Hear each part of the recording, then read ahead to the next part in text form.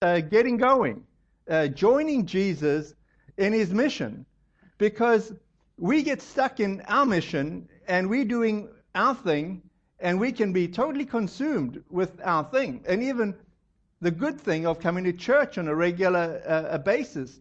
If you're finding it's just becoming a little bit monotonous, or it's a little too much of a routine, I guarantee you, if you ask the Lord and say, Lord, what is it that you're doing in me? What is it that you want to shake up in me? What is it that I need to do differently? And we're all in different seasons. So it's not like we all have to get up and go. For some of us, or some of you, you're in a season where, you need to just like be still. Or you're in a season of mourning. Or you're in a season of just trying to get better, of just healing physically, emotionally. And the best thing you can do is just be, and not feel guilty because somebody's saying, hey, go to a retreat or go and do this. If the place you need to be with the Lord is like to relax or to meditate or to just be in the routine, the question is, what is Jesus doing in your life? Because he is doing something in you and around you. The real question is, how can you join Jesus in what it is that he's doing? But for most of us, Jesus is missional. And if you're going to be a Christian for any length of time, Jesus is going to challenge you, and he's going to challenge me to be missional. What I mean by missional is God is always interested in bringing his good news to people that aren't experiencing it, or don't know it, or used to experience it, but now, have kind of drifted away from the Lord. So God is challenging most of us, most of the time, to be thinking about how do we connect with our friends, the people around us, to bring God's good news to them. Our challenge is often to hear what God is saying and doing, and to be part of it. And it's not like, I'm not telling you like I know it all and you don't. This is something I'm mutually, battling with or challenged with or whatever. I mean, a classic example is, how do you end up speaking to people about spiritual things, about Jesus? How do you speak to people that aren't at all interested in Jesus about Jesus? And how can you do it in a way which is like normal, It's not difficult for us to talk about our kids. It's not difficult for us to talk about work. It's not difficult for us to talk about sport. It may be difficult to talk about politics, but you can talk about it. But somehow or other, when it comes to talking about faith, it's a challenge, and it shouldn't be. And so how do we join Jesus in what he's doing? Here's a case in point. Yesterday I'm running with the Hopkinton Running Club, and I ended up running, I got split off, and I'm running with this lady. And so, I'm thinking, how do I bring up a discussion about faith while we're running? It's not exactly the normal thing to do. So I said to her, what do you do for church, if anything? Because I know I've got to add if anything, because 90% chance is going to be if anything. And so she gave me a surprising answer. She said, I'm Jewish, and my husband is Episcopalian. And when we got married, I had the rabbi and the Episcopal priest, and they did it together, and it was very nice. And the Episcopal priest gave me this great advice. He said, you need to choose one or the other, and blah, blah, blah, blah. So, I'm like, okay, so, finally I'm like, well, how did it work out for you? Your kids are in college. Oh, they don't go to anything. The one claims to be Jewish, the other one claims to be... I'm like, so, how are you, investing in those kids? How are they going to know anything about either religion? Oh, blah, blah, blah, blah, blah, blah, nothing, it's like, okay, now I'm stuck. I've got to think up, okay, what am I going to ask this person? Where do we go from here? It's easy to think about it later, but, how about asking, is God meaningful in your life? Do you see any personal interaction between God and yourself, or do you just not believe in God? It should. What I'm saying is, it shouldn't be difficult for us to be having spiritual conversations. And I would say, as a framework, if this is a struggle for you, a framework should be: can we ask good questions, And can we put to rest the idea that we need to tell people stuff that they don't want to listen to? So if we can say, look, we don't want to get in someone's face and start telling them about Jesus when they're not interested. But we do want to be asking them questions, and if they are interested, be ready to talk to them about the Lord. I mean, this is just sort of being polite. I mean, you wouldn't get into a conversation, hopefully, about politics, whether somebody wants to talk about it or not, and you start telling them everything you think about what you think the best candidate is and how they should do it. I mean, you know that you're probably not going to have a great conversation unless you're talking to an echo chamber, like somebody that's exactly like you, thinks like you, votes like you, blah. I mean, a much more normal conversation would be just to sort of ask questions and, what do you think? How's it going? Are you satisfied? What do you think the good things are or the bad? That would be better than us just telling everybody our opinion. It doesn't mean to say that we shouldn't be ready to have an answer for the hope that we have within us. We should. And when the question is asked, when we asked, I think we need to respond.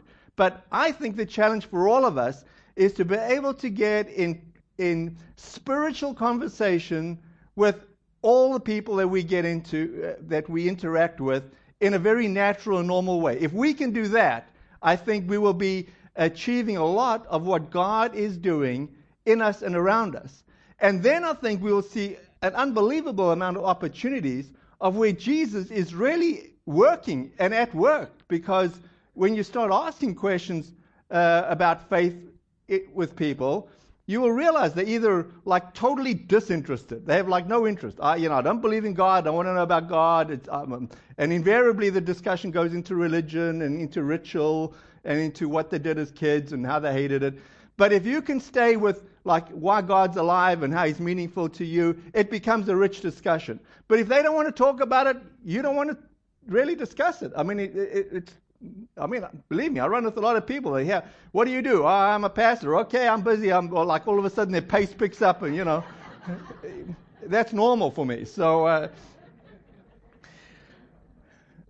but after Easter, God did something that's still pertinent for us today. It's the same pattern. God died on Easter and He was resurrected. He died on the cross on Good Friday and was resurrected on Easter. And this pattern is still pertinent for us today because God is in the business of changing our lives first and then the lives of those around us. And the reason the book of Acts is so interesting for us is it's the bridge on how God does it and how He works in us and through us and how it's not like super easy or super obvious. Paul and the disciples, they go around trying to bring good news and they meet up with a lot of opposition, but they have a lot of success. That would be normal for us as well. And there's stuff that when we read the book of Acts applies to our lives. Even though, it's 2,000 years ago, God is up to something exciting in your life and in my life and in the lives of those around us. And when we are part of what God is doing and God uses us, it is exhilarating. It is really exciting to see somebody's life changed because of what God is doing in them, where God gives them hope.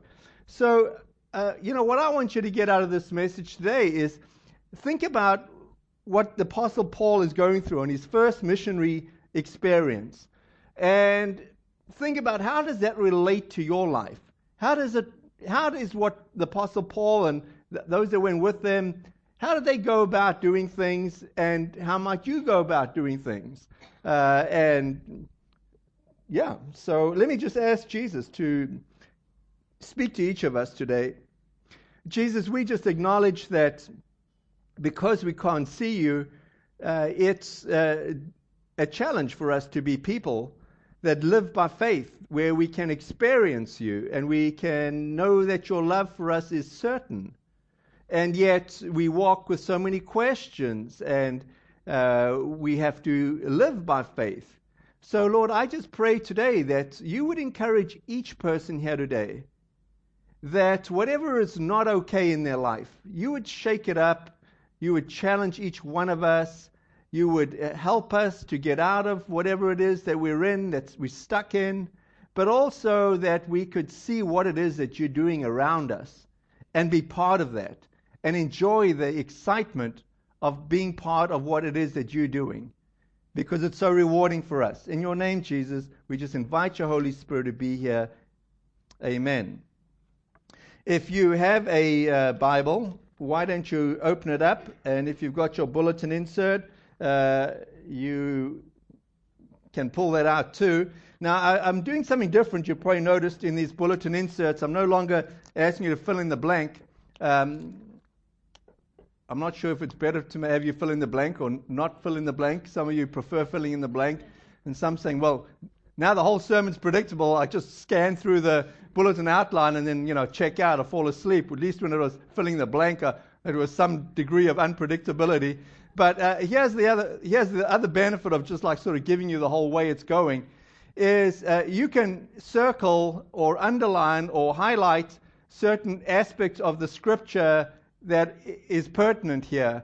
And hopefully, if you're using this as a devotional or Bible study tool during the week, you will not only remember, but have it in front of you where we were going. So, Acts chapter 13, verse 1 through 12, reads as follows. And this is the Apostle Paul, and this is him starting on his first missions trip. So just to set the stage, Jesus has been resurrected, he's spoken to his disciples, and Christianity is not exactly being well accepted. There's been a lot of resistance, but at the same time there's a lot of supernatural miracles taking place, and while many are rejecting what's being said and done, there's a lot of people that are accepting what's being said and done. But the spiritual climate is now moving from the epicenter of Jerusalem to Antioch in Syria. Now, it's a little confusing with geography today, because the Antioch in Syria of the Bible is now Turkey. It's not the current day Syria. So it's southern Turkey. And to add more complexity, in fact, why don't you stick that map up for me quickly?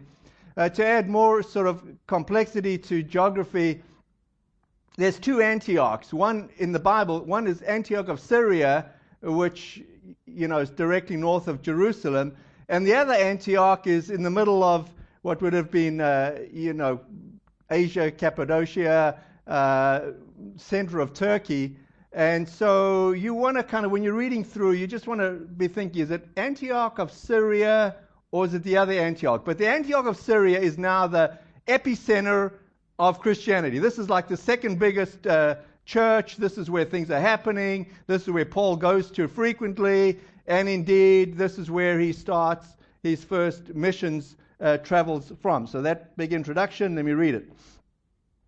13 verse 1, among the prophets and teachers of the church at Antioch of Syria were Barnabas, Simeon, called the Black Man, Lucius from Cyrene, Manaen, the childhood companion of King Herod Antipas, and Saul. One day, as these men were worshiping the Lord and fasting, the Holy Spirit said, dedicate Barnabas and Saul for the special work to which I have called them. So after more fasting and prayer, the men laid their hands on them and sent them on their way. Verse 4. So Barnabas and Saul were sent out by the Holy Spirit. They went down to the seaport of Seleucia and sailed for the island of Cyprus. There in the town of Salamis, they went to the Jewish synagogues and preached the word of God. John Mark went with them as their assistant. After they traveled from town to town across the entire island until finally they reached Paphos, where they met a Jewish sorcerer, a false prophet named Bar-Jesus. He had attached himself to the governor, Sergius Paulus, who was an intelligent man. The governor invited Barnabas and Saul to visit him, for he wanted to hear the word of God. But Elymas the sorcerer, as his name means in Greek, interfered and urged the governor to pay no attention to what Barnabas and Saul said. He was trying to keep the governor from believing. Saul, also known as Paul, this is where the name switches, was filled with the Holy Spirit, and he looked the sorcerer in the eye. Then he said, "You are a son of the devil, full of every sort of deceit and fraud, an enemy of all that is good. Will you never stop perverting the true ways of the Lord? Watch now, for the Lord has laid his hand of punishment upon you, and you will be struck blind. You will not see the sunlight for some time." Instantly, mist and darkness came over the man's eyes, and he began groping around, begging for someone to take his hand and lead him. When the governor saw what had happened, he became a believer, for he was astonished at the teaching about the Lord. Well, there's quite a lot in that little section of Scripture of what's going on. But I might want to just sort of point out some of the perhaps obvious, and that is who's all involved in this church, where are they, what's going on. But I want to make three observations here. When we get going with Jesus, when Jesus is doing stuff in us and around us, it invariably involves others. It's not just you alone. It invariably involves the church, and it invariably involves the power of the Holy Spirit. And it's the combination of these factors that we need to be paying attention to. So, firstly, just look at the unlikely team of people that are gathered together. Because God is going to invariably do things in your life that's going to push you past your comfort zone. So, if you join a club for whatever reason, say you join a tennis club, obviously the common interest is tennis. And one of the benefits that you have is you start meeting people of all different backgrounds that all interested in tennis. Now, it can be old people, young people, good players, bad players, and that's part of the fun of joining a club and doing that sort of thing. When you go to work, obviously the common interest is you're working for a company or want to get paid, and the company's got a mission, and you tend to work with people, again, different people, different places, but you have this common interest in working together. Likewise, when you come to church, you meet people, and believe me, you'll meet more diverse people in church than a tennis club or a corporation, because people come to church for a whole bunch of different reasons. And now you're going to meet old people, young people, teenagers, kids, highly motivated people, people that fall asleep in the pews. I mean, you just meet the whole spectrum.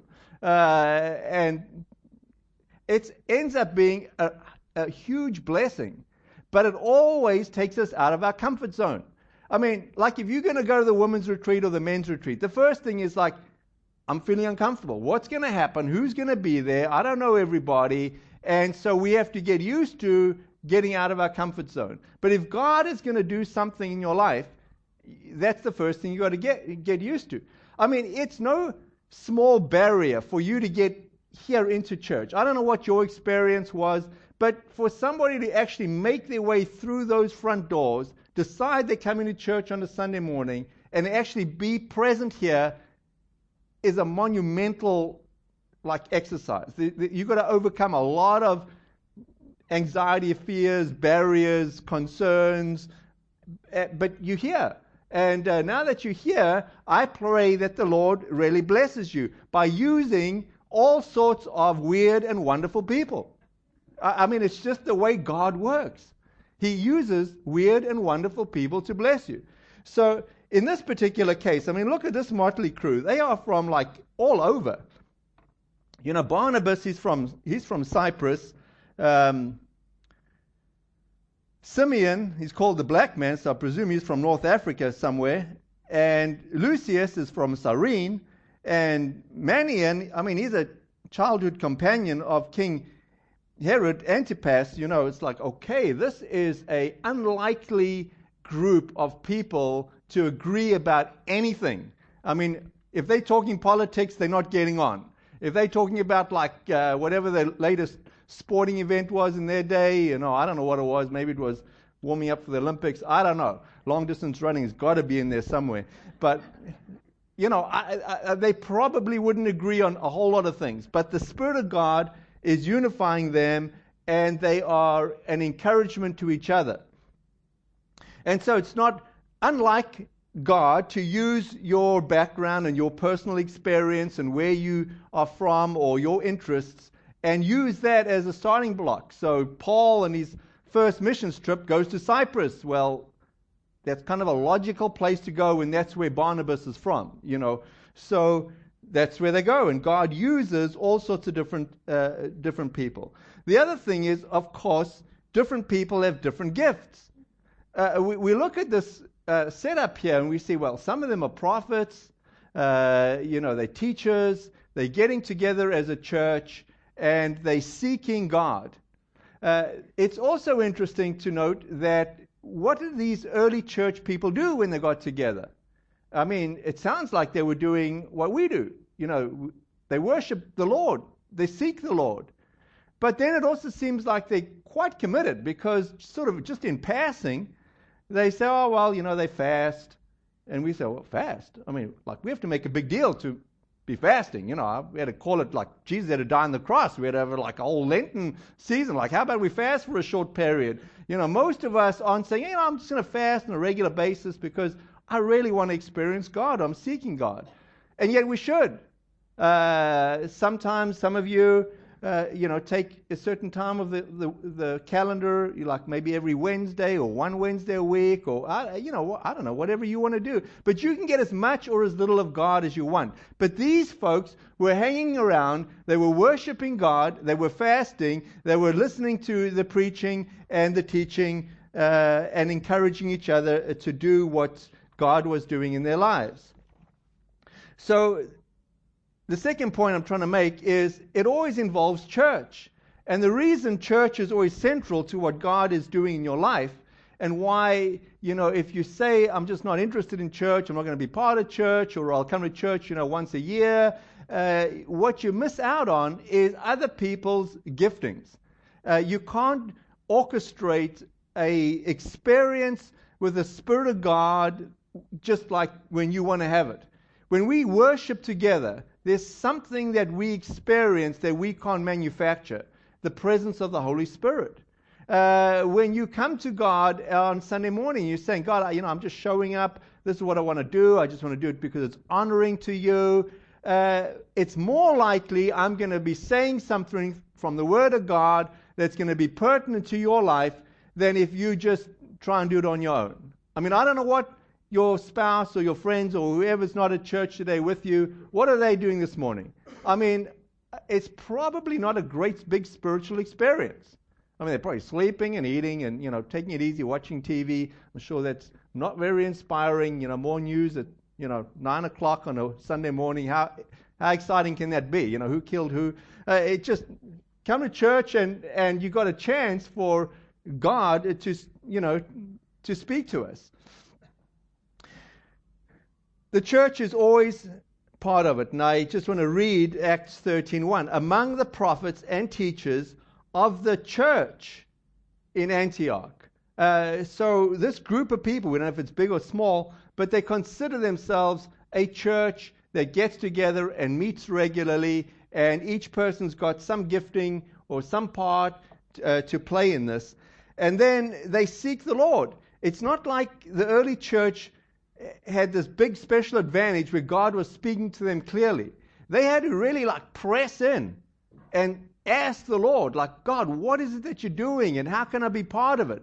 And this passage is particularly interesting to me because it sounds like God speaks to them pretty powerfully, and they do absolutely nothing.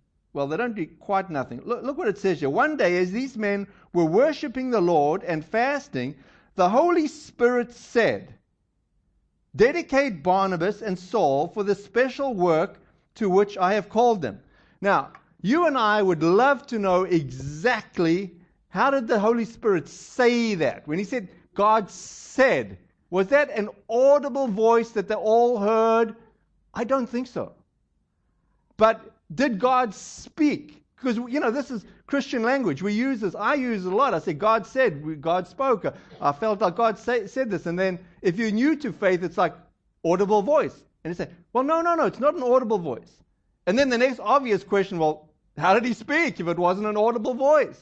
And yet here we have it in Scripture saying the Lord spoke to them. The Holy Spirit said, it was very clear, dedicate Barnabas and Saul for the special work to which I've called them. I mean, God is very, very, very specific, naming the people and saying, I've got special work. I mean, they all got it.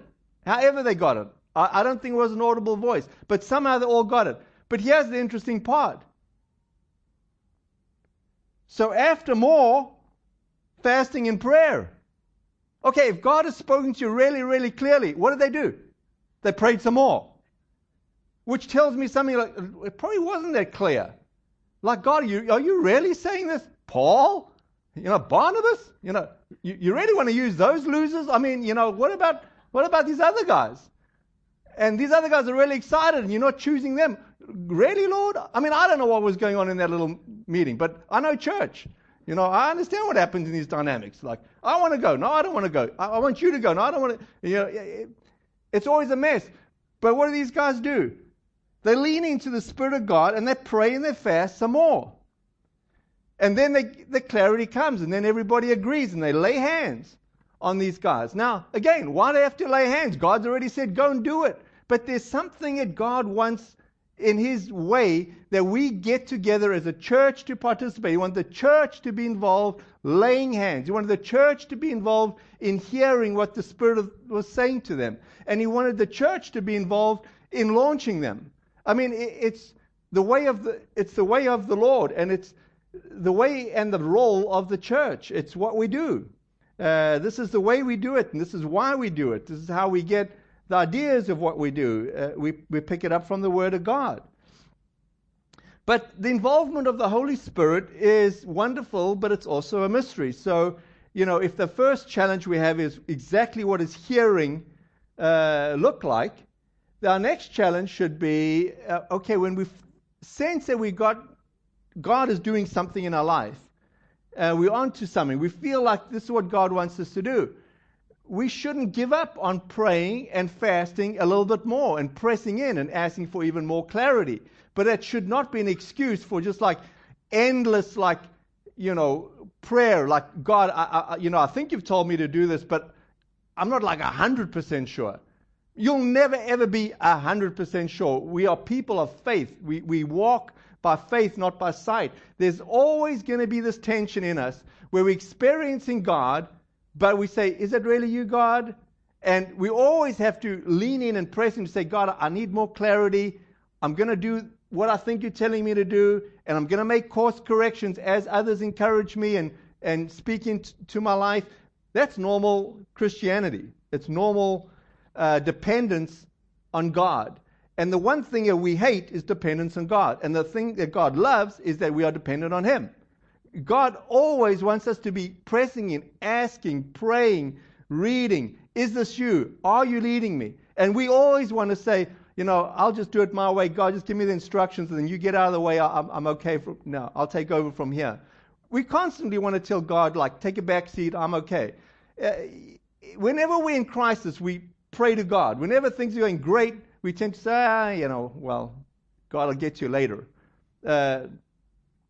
So anyway, the power of the Holy Spirit is part of everyday, normal Christian activity, and yet it's always a challenge for all of us. All of us. One of my excitements about coming into the Vineyard movement was seeing the power of the Holy Spirit working in believers and non-believers. And I also think that one of the things that God is doing today is seeing the Holy Spirit move outside of the church. I mean, I think one of the mistakes that the church has made in the past is we would do a lot of things inside the church, but it just stayed inside the church. And I think we need to do both. It's inside and outside. Now, for you and for me, we feel more comfortable doing supernatural or what others would say weird stuff in church because we say, well, that's church. We've got the safety of church. We've got like-minded people. But are we willing to take a risk for Jesus in church?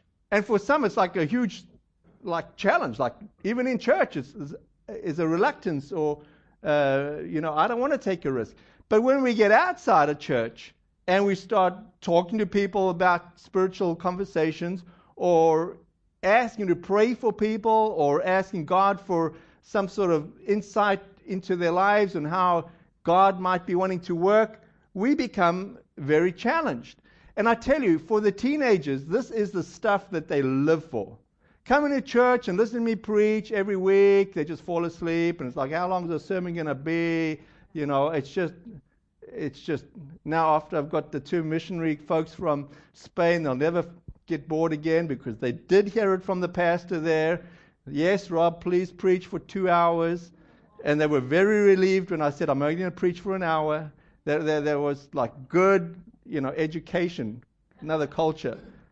But on the other hand, they did hear me preach for 3 hours at the leadership meeting.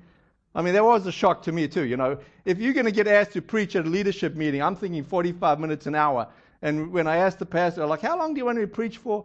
Or talk at the leadership meeting? 3 hours. And then, if you need a little bit more time, it's okay. And Amelia and Lily their eyes are like this. I'm like, 3 hours? Okay, 3 hours later, they're like, wind it up, Rob. Finish it up. But the stuff that the teenagers live for is like, can we get out in the park and can we pray for somebody to be healed?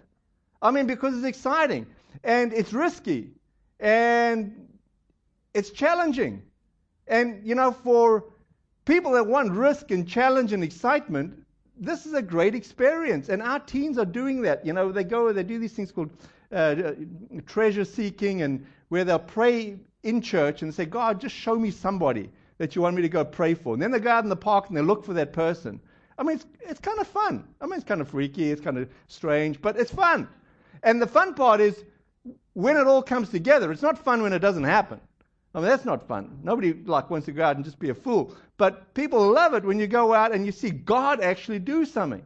And as we get older, we become more conservative. But teenagers love this stuff. And I just love to pray for them and anoint them and have them go out and do it. And I actually like doing it too. So, as you can hear, I wouldn't be talking about it if I didn't like it. But if you see what happens here, Paul's just going about his business. He's trying to preach at synagogues, the normal method of preaching. And then he comes across resistance. And it's not difficult to pick up resistance, because we pick up resistance all the time. But, this was a pretty unusual thing when some guy all of a sudden becomes blind.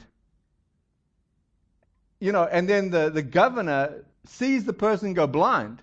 And he's like, whoa, don't mess with God. I mean, you start, messing with God, you might just go blind or get leprosy or whatever. I mean, it sort of gets your attention just a little bit.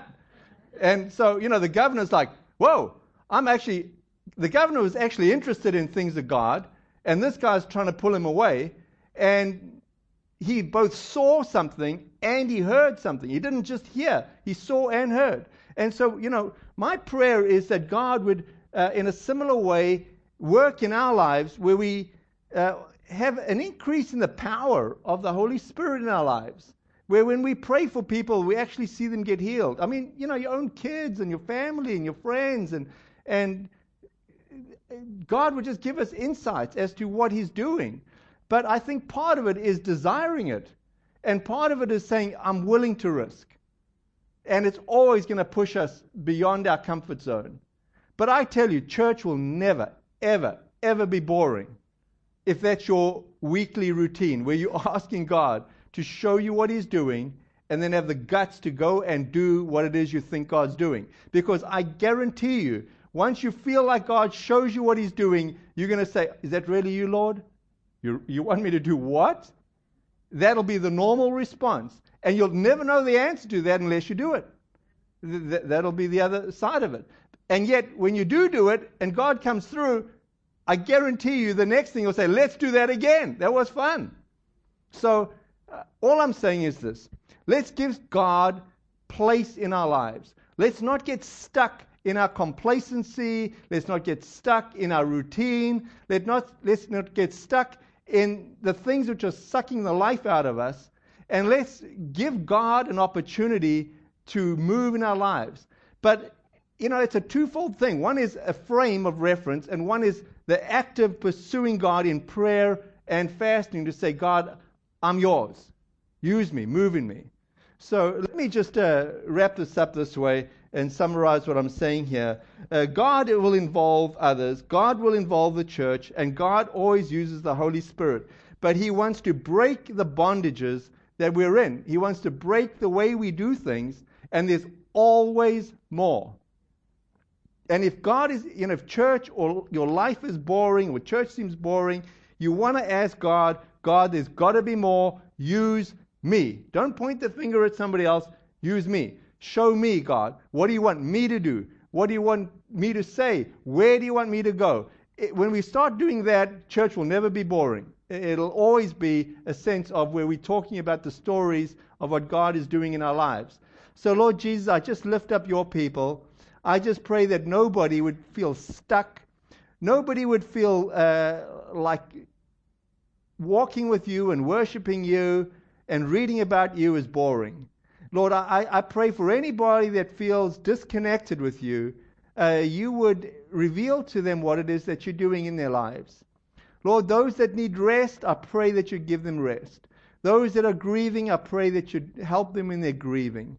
Lord, those that need to take a step back for a season, I pray that you would restore them, rest them up.